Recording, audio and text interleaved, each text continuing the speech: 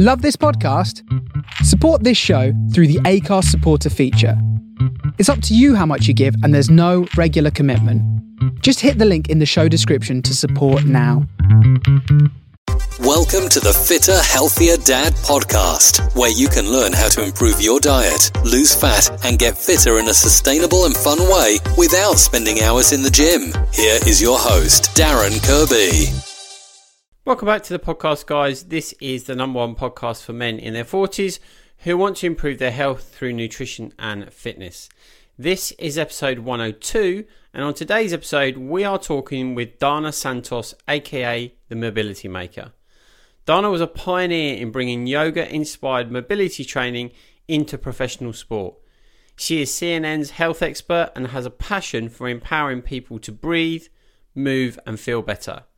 Dana shares her experience through mentorship, lectures, interviews, and social media with a hope to inspire others.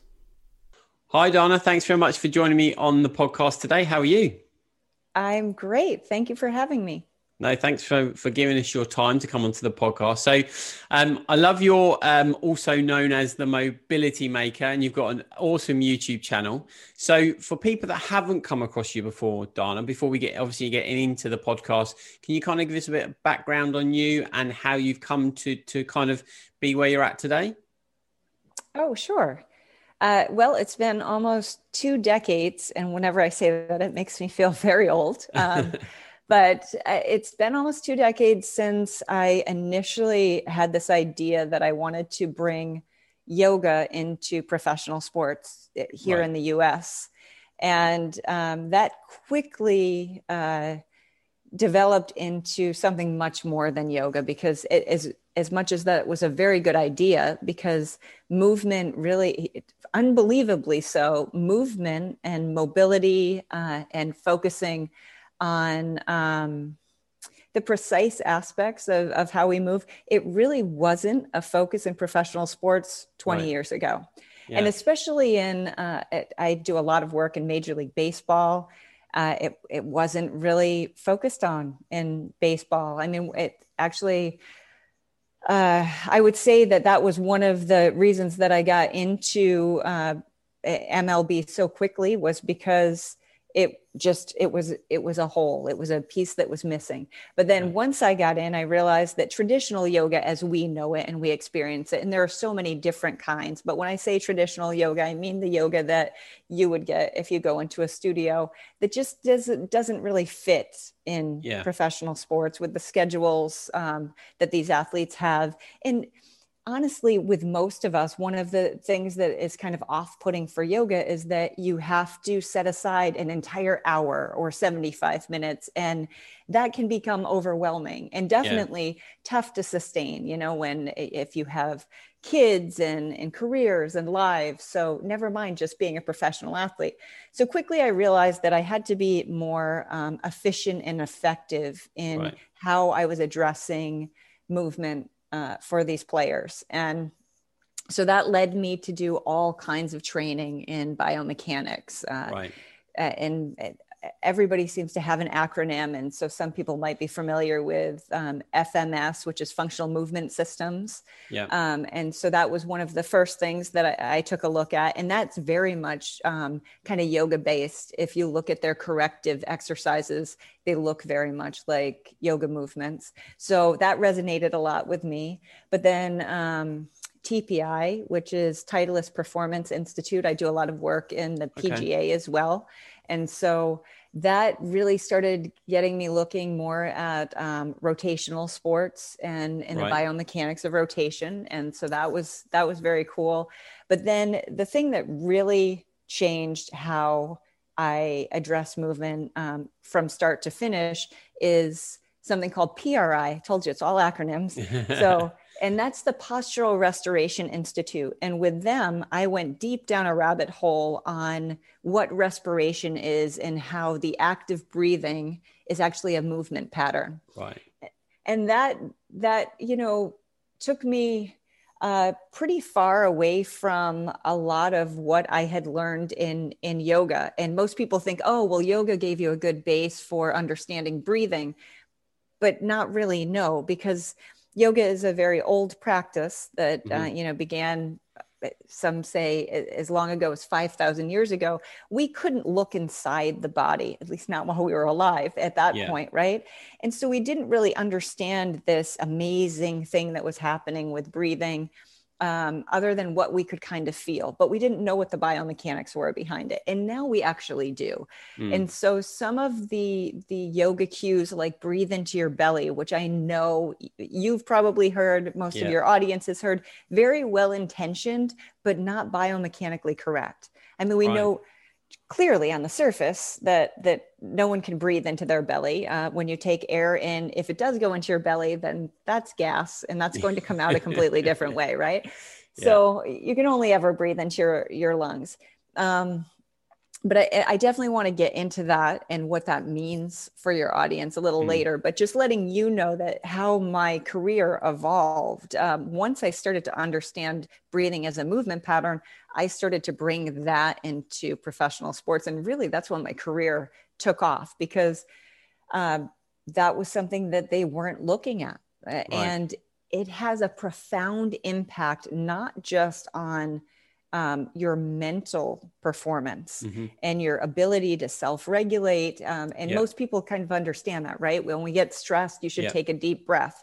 But again, a little later, I want to explain to you what that really means, because a deep breath and an inhale actually can stimulate your sympathetic nervous system, more of that fight or flight, as opposed to the exhale, which really is what helps downregulate us. So empowering people with the understanding of how to leverage their breathing for mental performance was huge. But then there was this other piece that is really exciting too, which is being able to leverage your breathing for better posture and better movement and the elimination of chronic pain.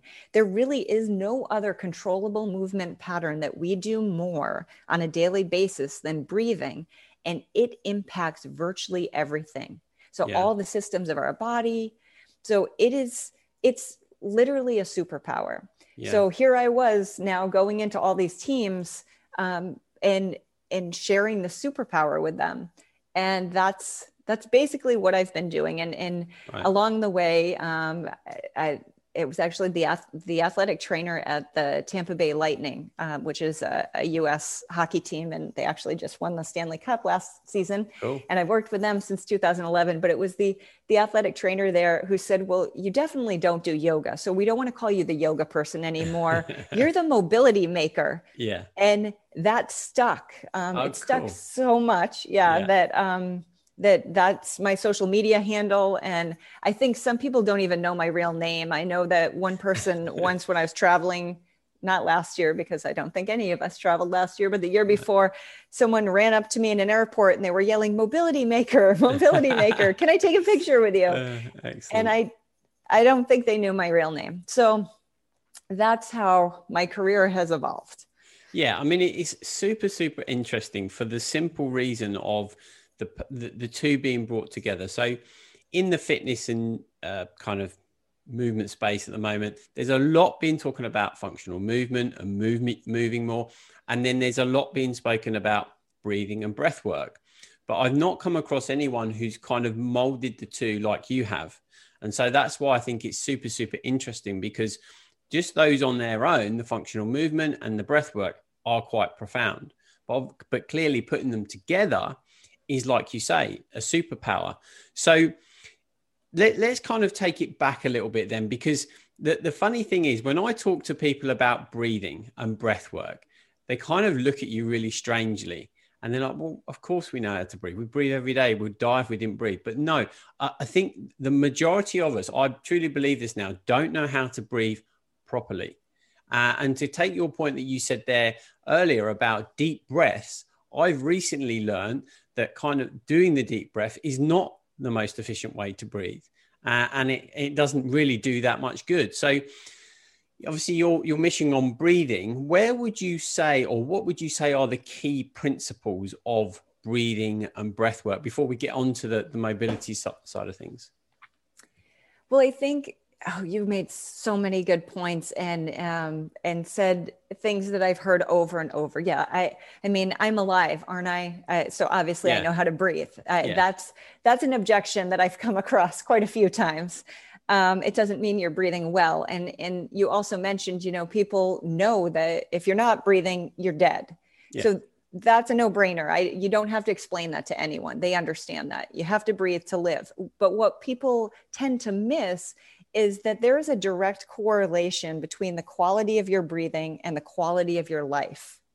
Right. Because breathing has an impact on all of the systems of our body. It is the only aspect of our autonomic nervous system that we can actually take control of. When we're not thinking about it, it happens automatically to keep us alive. But there's a reason that we can control it. And through that control, we can access all of those other systems and optimize them as well, because breathing has an influence. So you can use your breathing to, and I had said this before, to down regulate. And the way that we do that is by controlling our breathing, we can then lower our blood pressure and our heart rate and inhibit our stress response. Those are powerful things. Yeah. Right? Yeah. So I think having people first is the understanding, being empowered with the understanding of truly how powerful this is. Yeah. That's the first part. The second part is understanding what it means. You see t-shirts, people have sent me the t-shirts that say just breathe. And what a useless piece of advice, because if you don't know how, or if somewhere along the way, because you're a human being and you've experienced an injury, an illness, or chronic stress, your breathing pattern has been knocked out of whack. Again, this is one of the reasons why we have the access to take control of it, because then we have to retrain it to be optimal. Yeah. Right? So it's been knocked out of whack. If our car, if the tires get knocked out of alignment, we don't say, well, this is just how my car drives now. No, we take it in and we get it realigned. So the same thing will happen with our breathing, and we just need to retrain it to be optimal. Yeah. So the understanding how to do that, though, is important. It's not just breathe, because if you just breathe, you're going to be stuck in that same pattern. Yeah. And I think, sorry to kind of cut you off there, but just quickly, I wanted to make the point of that conscious awareness is profound. When you are consciously aware of how you are or not breathing efficiently, and you change that, it has such a massive effect. Yes, absolutely. So going back to your really great question about what are these key points. So the first one that I'm sure a lot of people have heard about is the importance of breathing in through our noses. And breathing in and out is excellent. When you breathe out of your nose, you can better control the pace of the exhale.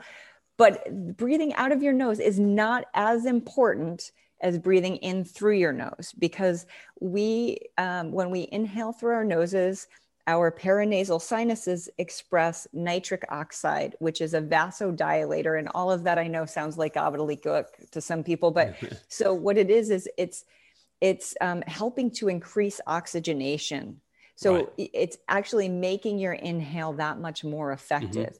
But then, and people can do their own research on this, but if they were to look up, what is nitric oxide's impact on the body, it also has an impact on all of the systems of the body. So it's something that we actually need. And it really is helpful for the health of all of these systems that are part of the autonomic nervous system. So people can look up nitric oxide on their own, because there are those other benefits. But when you're thinking about it just in terms of breathing, we want that because it's going to make that inhale much more efficient and effective. Now, so that would be nasal breathing being the first point. The second point is, let's get rid of that idea that we're trying to breathe into our bellies, because it's just anatomically completely incorrect, right? But that's just not how the biomechanics work. So there are three things that I want people to think about in terms of their breathing. So that would be lungs. The only place that we can put air during respiration is our lungs. So lungs, rib cage, and diaphragm. Mm-hmm. And generally people don't think about the rib cage, right? When they're thinking about breathing, it's diaphragm, but they don't really understand what that muscle is, what it looks like, how it functions. So that's important again, too, to empower people with this understanding. And it's not that complex. No. It really isn't. The diaphragm is a skeletal muscle. That's important too, because people think about it as like the heart. Is it a cardiac muscle? Or they think about it like an organ, like the diaphragm is an organ. No, the diaphragm is a skeletal muscle. Your bicep is a skeletal muscle. It contracts and it relaxes and it acts on bone. Like, so if we go back to our bicep, we know that our bicep flexes our elbow. When we contract our bicep, you bend your arm. It's pretty simple. Okay, well, with the diaphragm, when the diaphragm contracts, your ribs externally rotate. So your ribs actually move out. That's part of the diaphragm contraction. When the diaphragm relaxes, your ribs, which are the bones that the diaphragm is attached to, they actually come towards each other. They internally rotate. So just to give you a better visual, and actually people could put their hands on their lower ribs, we have that infrasternal angle there, that split between our ribs. That's because those ribs right there are designed to move. And that's where your diaphragm is, where your diaphragm is housed, in that area. So on the inhale, as the diaphragm flattens and comes down and contracts, in order for it to flatten, because on the exhale, it's a dome, to flatten, those ribs are kind of, think about it like a pulling apart. Right. So those ribs are coming apart. The ribs are also coming apart because your lungs are inflating, right? So you're increasing the area in your thorax through inhalation. And then on the exhale, in order for the diaphragm to relax, those ribs need to come in towards each other. So that angle starts to narrow as the ribs come in. And then the diaphragm gets sucked up inside of the rib cage and it domes. Now, if those ribs don't move though, then that means that the diaphragm stays in a contracted state and you don't fully exhale. That's where most of us are stuck. We don't fully exhale. Yeah. So now we've said we want to breathe in through our nose, in and out if possible, but definitely in through our nose. And then when we're thinking about our breathing, we want to think about lungs, ribs, and diaphragm. Okay. So those are the most important points. But now when you're thinking about phases of the breath, it's going to be the exhale. I always say the exhale is in the money is in the exhale, because the exhale is so underrated. And so is carbon dioxide, so underrated. We think it's just a waste product, that it's not important to respiration. But the exhale is actually as important to respiration as the inhale. You can't use the oxygen that you take in if it's not being exchanged with carbon dioxide. It's part of the process of respiration. So if you're continually taking in oxygen and you're not allowing levels of carbon dioxide to rise, you're not able to use the oxygen you're taking in. Right. So now we've got three components, right? We've got the breathing in through your nose, understanding that we're not breathing into our belly. So we're looking at lungs, ribs, and diaphragm. And then this third piece is focus on the exhale. Right. That's it. And then I'm going to stop here for a second so that we can talk a little bit about this, but then I want to take us through a breathing exercise so that we understand what that looks like. And then we also understand where most of us are stuck. Yeah. Perfect. Because I think when we're talking about this, I think a lot of people will assume that this is sports related, i.e. we need to be very mindful about this when we're doing sports, but it's not at all, is it? This is just basic day-to-day life, and we kind of lose that thing that we're born with in order to breathe efficiently as we grow and evolve, right? So I think that's really important to think about, because particularly around stress and sympathetic and our parasympathetic nervous systems, breathing efficiently can massively help that. Absolutely. Yes. I mean, there have been studies done, 90 seconds of functional diaphragmatic breathing can lower your heart rate, your blood pressure, and inhibit your stress response. Just 90 seconds. So we have this control to go from chaos to calm, and it's right here. It's within us, right? But most of us don't understand that we have that control. And again, now if we're stuck in an over breathing cycle and we're trying to take deep breaths, then we're not going to be able to really do that job. It's certainly not in 90 seconds, right? No. So let's look at where most of us are stuck and how we can start to try to breathe better. So I want to address this over breathing cycle that we get into when our ribs don't move, which is where a lot of us end up. We end up with immobile ribs. It can happen for so many different reasons. I gave the examples of, chronic stress, illness, or injury that cause us to be immobile. And I would argue that breathing and posture are absolutely the same thing. The way that you breathe is going to dictate the position of your rib cage. And to understand that, if someone were to inhale right now very vertically and like lift their rib cage with the inhale, then I mean that's what happens to your rib cage. Its position is completely changed by how you breathe. So the position of your rib cage is dictated by the quality of your breathing. And when we think about what posture is, isn't it all about your thorax? Your rib cage takes up almost 50% of your axial skeleton. Right. So your rib cage is really the biggest contributor to what your posture is. And again, the position of your rib cage is dictated by the quality of your breathing. So what happens is either we've put ourselves into a posture where we're kind of stuck, so that's inhibited our breathing, or maybe we were under chronic stress that led to a shallow, rapid breathing pattern that then created the posture. So it's chicken or egg, and it works either way, right? So now what happens is the ribs don't move. And hopefully you guys were understanding when I was explaining how the diaphragm is a skeletal muscle that really relies on rib movement for it to function. So the ribs don't move. We end up generally with the diaphragm stuck in a contracted or semi-contracted state. Right. So that's not going to be functional for us to be able to take in full breaths and definitely let out full exhales. So in order to keep us alive, our bodies are like, all right, I'll adapt. We'll make this work. So we're going to recruit accessory breathing muscles from our upper body to lift the rib cage to help pull the air in, because the diaphragm isn't part of the equation anymore. Right. So that means we start to recruit our pecs, so our chest muscles, our anterior shoulder, the front of our shoulder, our necks, our upper backs, because all of these muscles are involved. Remember when I said inhale vertically, those are all the muscles that turn on to lift all of that up.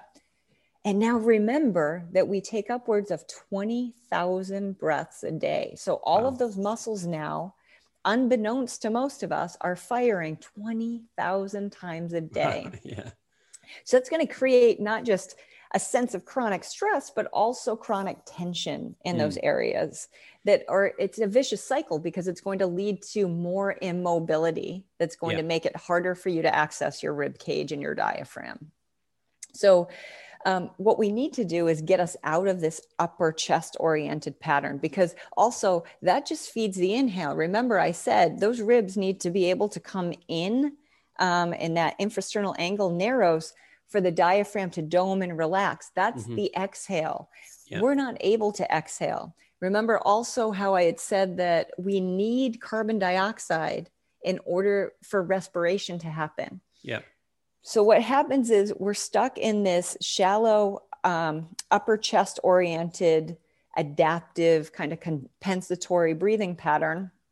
And we're inhaling more than we're exhaling, which, and not to go too deep on you, but there's science behind all of this. The body is such an amazing machine. So we have in our brainstem these things called chemoreceptors, and their job is to tell us when we actually need to inhale. Their job is to make sure that we're still breathing. Yeah. Now, since we've been in this upper chest oriented shallow breathing pattern, they've become desensitized, well, actually oversensitized to any sort of rise in carbon dioxide, because they're not used to that, because we're constantly inhaling.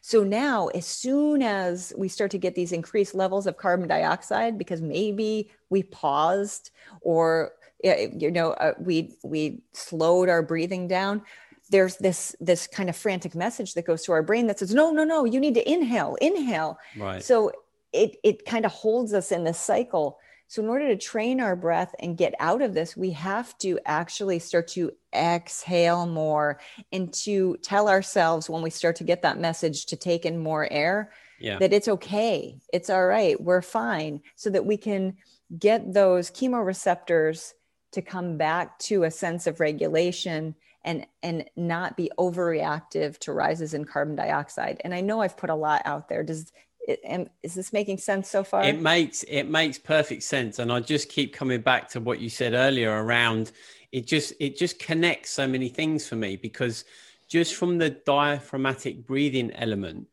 and your posture. Okay. So let's say, for argument's sake, that a lot of people listening to this have desk-based jobs.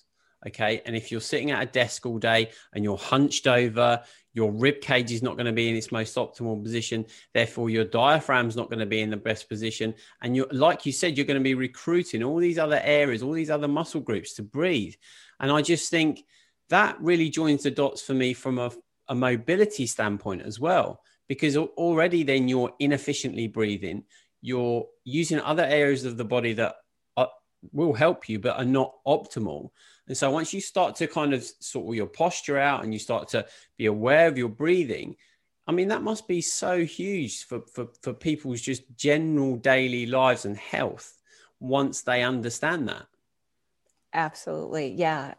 Yes. And we're just scratching the surface. So I'm so glad that you brought up, that kind of desk bound posture, because there's even more to the diaphragm in terms of being a postural and a core muscle that has an influence on that. And again, it's like this vicious cycle, because if you're in that posture, you're feeding your breathing pattern to hold that posture in a very dysfunctional way. And that's because, so I mentioned how the diaphragm attaches to your ribs, which I think most people realize. But there are two things that a lot of people don't realize, is that the diaphragm also has a major attachment to your lumbar spine, so your low back. Right. And here's the really interesting part. Here's where you can tell I'm really a nerd about this, because I think it's fascinating. No, it's really cool. Yeah. So the really interesting part is that at that attachment, at the diaphragm's attachment to your lumbar spine, it intersects with our psoas major, which is our primary hip flexor. Right. Okay. So it intersects with our psoas major, and in cadavers, so in dead people, they are not able to dissect the two, because they essentially become like one muscle at that attachment, which means the tension or lack thereof feed off each other, right? Mm-hmm. So now think about this. When you're in that seated position, right, your hips are flexed. Yeah. So those hip flexors become shortened and tightened, which means that they're going to have tension at your lumbar spine, at that attachment where they intersect with your diaphragm. And then let's go back to, what state is your diaphragm stuck in when you're in that position? So your diaphragm, remember, is stuck in a contracted or semi-contracted state. A contracted muscle is tense. Yeah. So they are just feeding tension into each other, which makes it so much harder to break out of that state. And so I'm sure so many of your listeners have tight hip flexors. Yeah.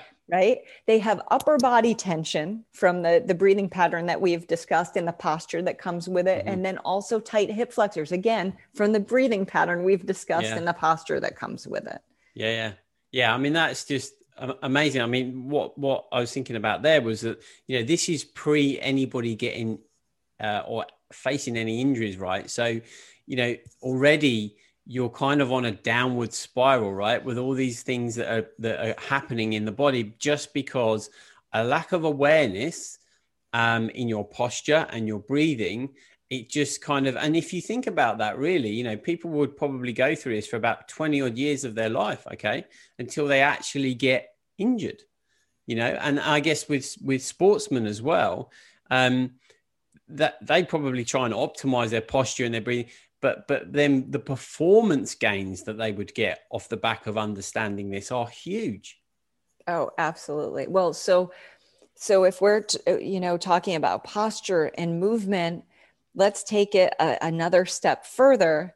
And remember, a lot of this is happening because your rib cage is not moving, right? Your rib cage isn't moving. The rib cage needs to move to facilitate the contraction and relaxation of the diaphragm. And one point that I want to make that I should have made before is when we talk about diaphragmatic breathing, I tend to put the word functional in front of it because I want people to understand that all functional breathing is diaphragmatic. Yeah. It's your primary breathing muscle. Going back to the bicep, that's like saying that, I only use my bicep for deep elbow flexion because people, they think that the diaphragmatic breathing is only deep breathing. Yeah. No, your diaphragm should be involved in every breath you take. Yeah.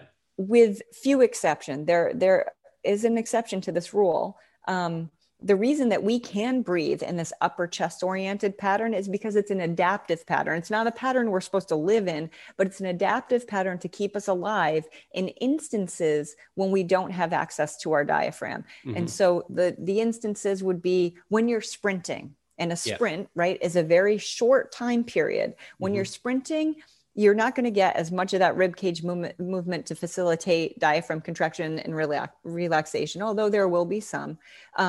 But you still need to breathe. So you're going to be able to use these muscles to do that. The important thing is, as soon as the sprint ends, you go back into functional diaphragmatic breathing as opposed to being stuck there.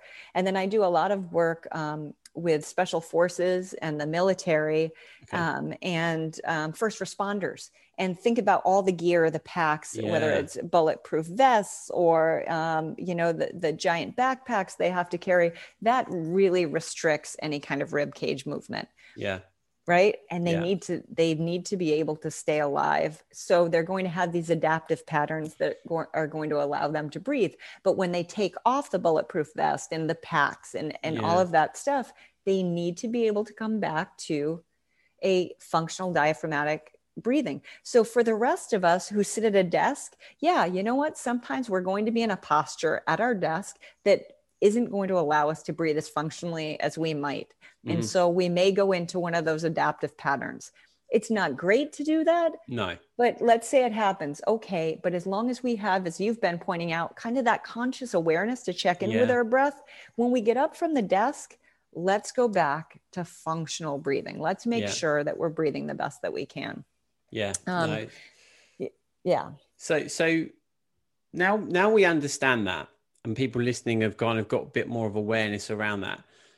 So how can we start to, on a daily basis, improve our breathing, which improves our posture, or improve our posture to improve our breathing? What type of things would you recommend that we start to just basically put into our daily routines?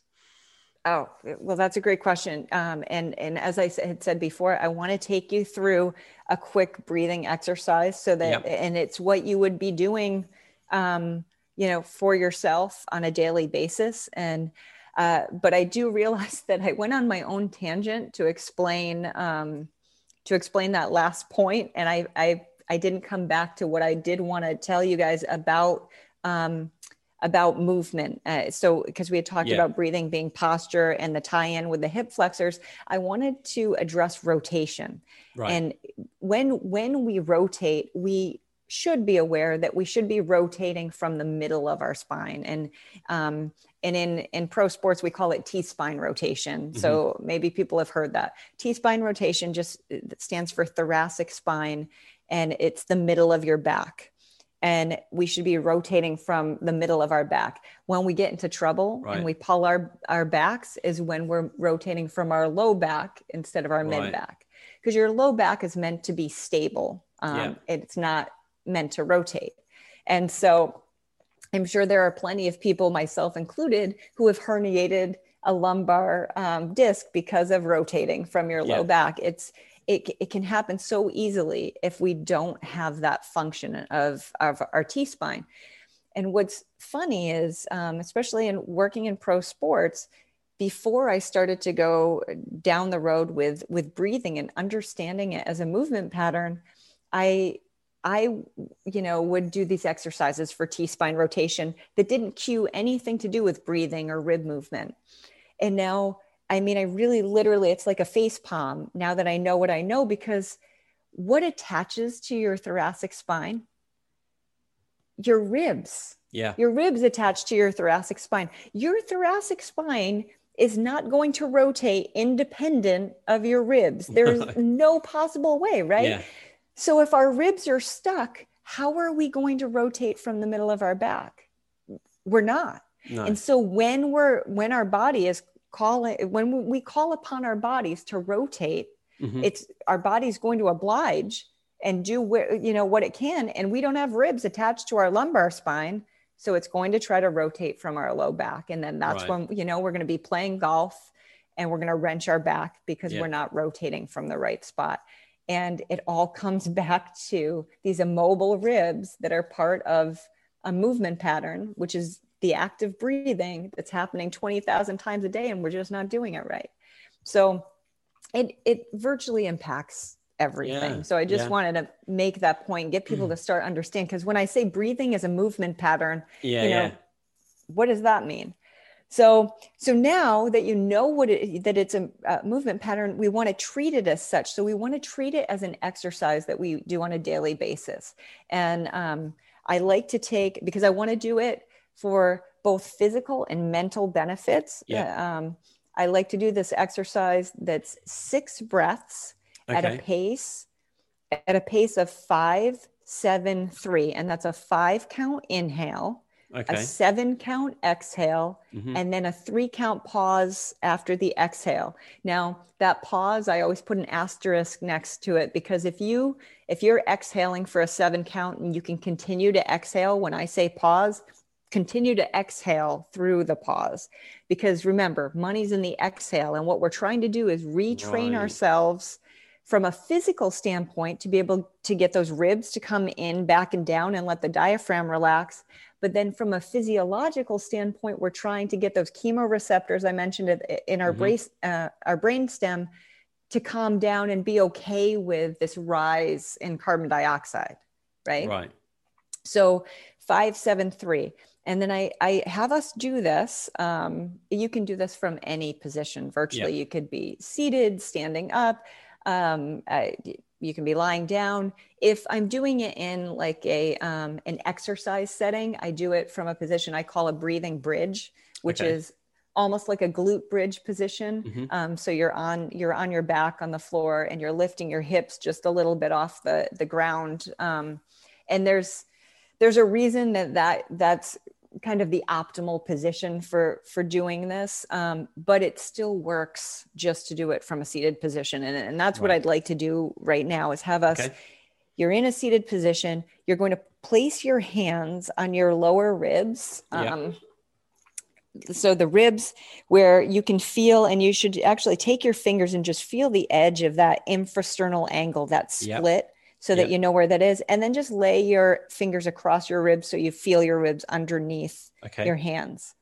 And then you're going to start with an exhale. So this exhale that we do to kind of set the foundation doesn't count for our 6 breaths. It's just an exhale. You're going to exhale and try to get all of the air out. Remember, ideally, we're going to do this out of our nose. We're definitely going to inhale through our nose. So we exhale. Let all the air out and treat it like a core exercise. You should feel your obliques turn on. Definitely feel. Yeah. Good. Then slow inhale. And hopefully your hands start to move out with your ribs. And then exhale for 7, 6, 5, 4, 3, 2, 1. Pause. 2, 3. Then inhale. 2, 3, 4, 5. Exhale. 2, 3, 4, 5, 6, 7. Pause. 2, 3. Inhale, 2, 3, 4, 5. Exhale, 2, 3, 4, 5, 6, 7. Pause, 2, 3. Inhale, 2, 3, 4, 5. Exhale, 2, 3, 4, 5, 6, 7. Pause, 2, 3. Inhale, 2, 3, 4, 5. Exhale, 2, 3, 4, 5, 6, 7. Pause, 2, 3. Last time. Inhale, 2, 3, 4, 5. Exhale, 2, 3, 4, 5, 6, 7. Pause, 2, 3. And then you can let yourself come back to hopefully a better, a more optimized breathing pattern, but more of your regular breathing pattern. And you'd want to practice that consciously at least once a day. Okay. And really focus in on that rib movement. Treat it more like a core exercise than a breathing exercise. Yeah. Yeah. Well, I mean, the muscle, you could feel the muscles tensioning up. But what I was quite surprised about is that the rib cage really expanding. I didn't expect it to move as much as it did. It was almost like someone's kind of prizing it apart, but in quite a big way, which is quite interesting. Yes. Yeah. Well, and that's wonderful that you did experience that. I want to be clear for some people who might have tried that. Yeah. And they're like, my ribs really didn't move much. Yeah. As you had pointed out, I mean, this could be 5, 10, 20 years of being in the breathing pattern that you're in. And sometimes it takes a little bit of work. And I have seen all variations of, being stuck in breathing patterns. And what I can tell you is that give it 2 weeks. Do this every day. Yeah. Give it 2 weeks and you're going to notice a change. And there are measurable changes now, like from a physical standpoint, but there are also, you'll notice psychological and physiological stuff too, because as much as we were just training our breathing and it felt kind of like a core exercise, as I had directed you, where you're turning your core on, you're still getting that same physiological benefit of having functionally breathed. Because did you notice how, as much as there was work, when you were done, there was still that sense of calm? I did. Yeah, absolutely. Yeah. So that's really neat. Now, what I also want to stress is that I'm not expecting you to be using your abs to breathe all day long. This is a training exercise to restore that mobility of your ribs.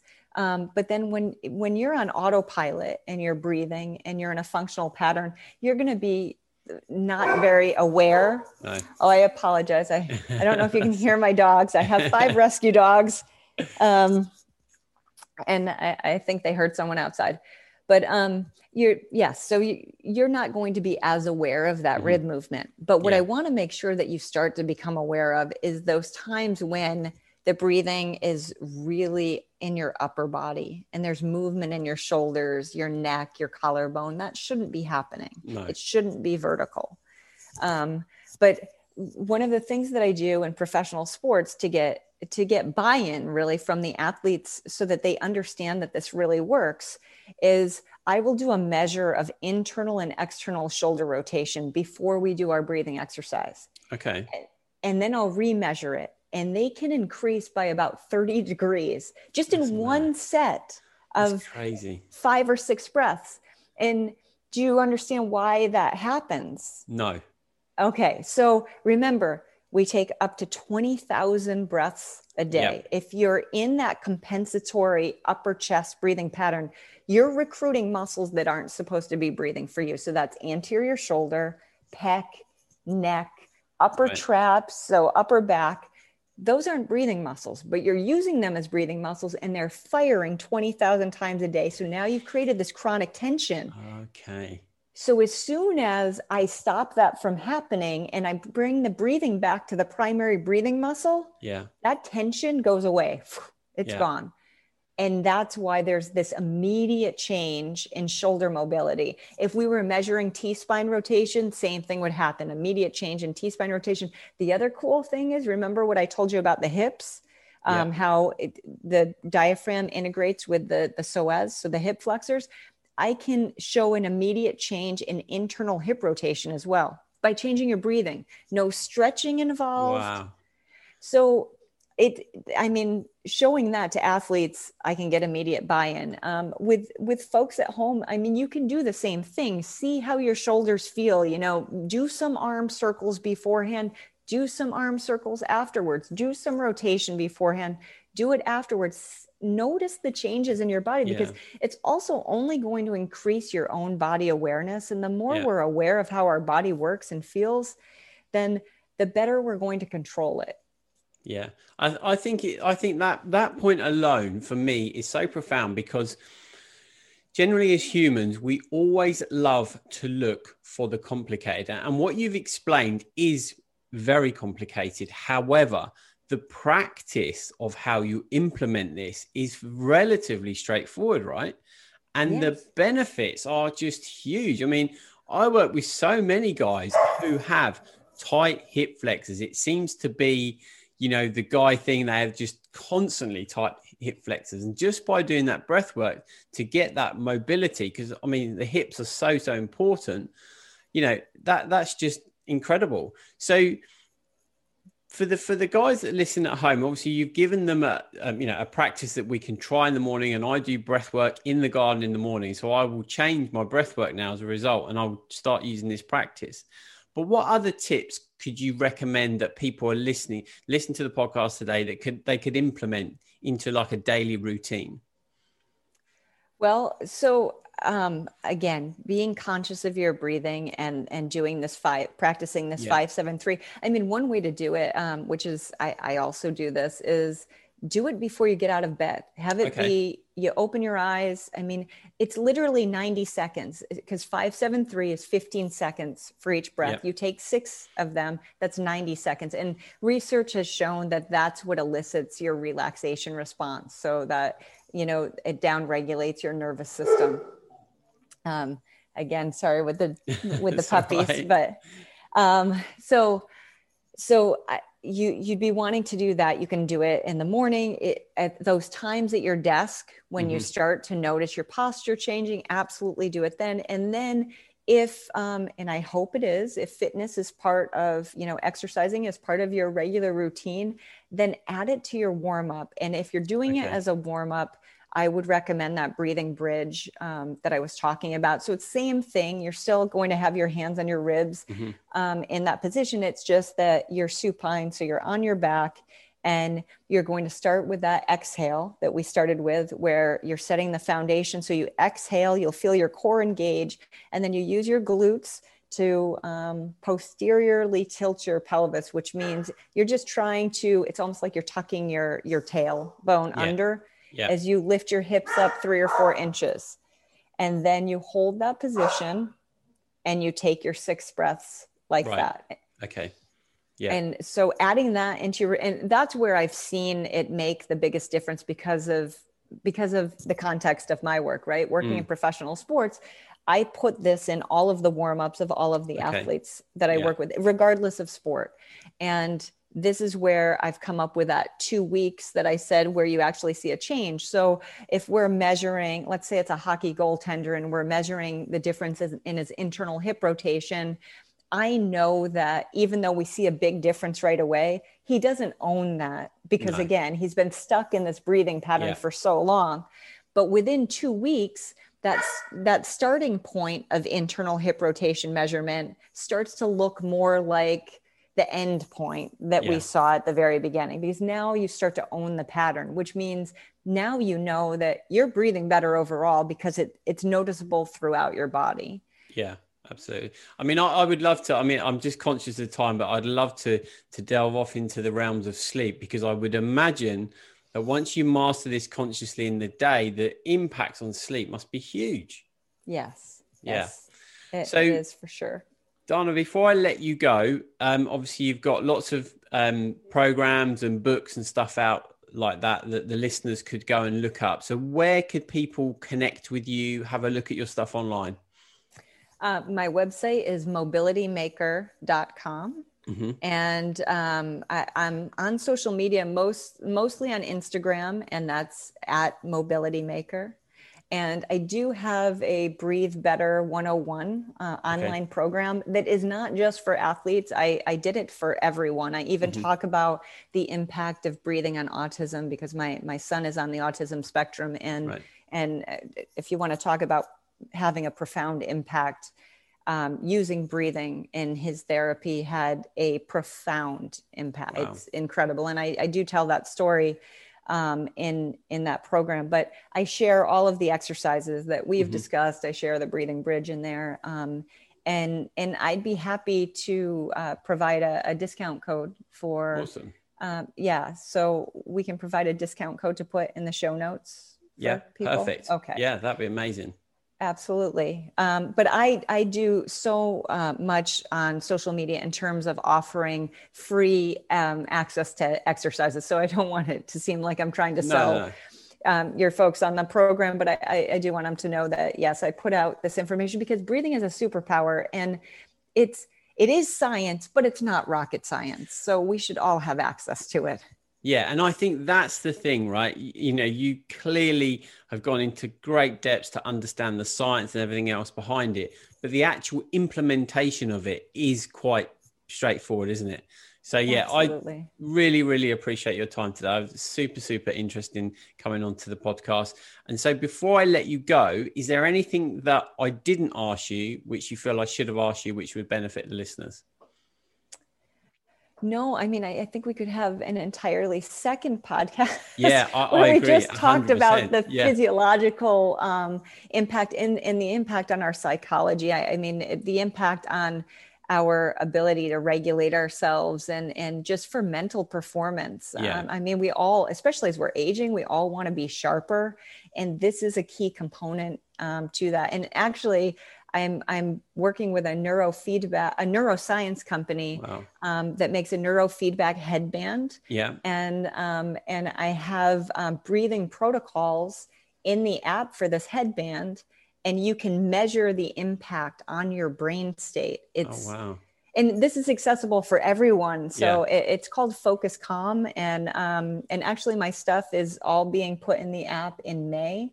So amazing. That's something neat that people might want to look into, because then you can actually see in real time what the breathing is doing to your brain state. It's fascinating. Yeah, that does sound fascinating. Like you said, I'd love to have you back on the podcast again. I think we could do so many more episodes on sleep, on, performance, and it's but no, I really appreciate your time today, Dana, and we'll put that discount in the show notes, and we'll link to all your stuff in the show notes. But thank you very much for coming on the podcast. Thank you. Thanks for listening to the Fitter, Healthier Dad podcast. If you enjoyed today's episode, please hit subscribe, and I would really appreciate if you could leave a review on iTunes. All the links mentioned in the episode will be in the show notes, and a full transcription is over at fitterhealthierdad.com.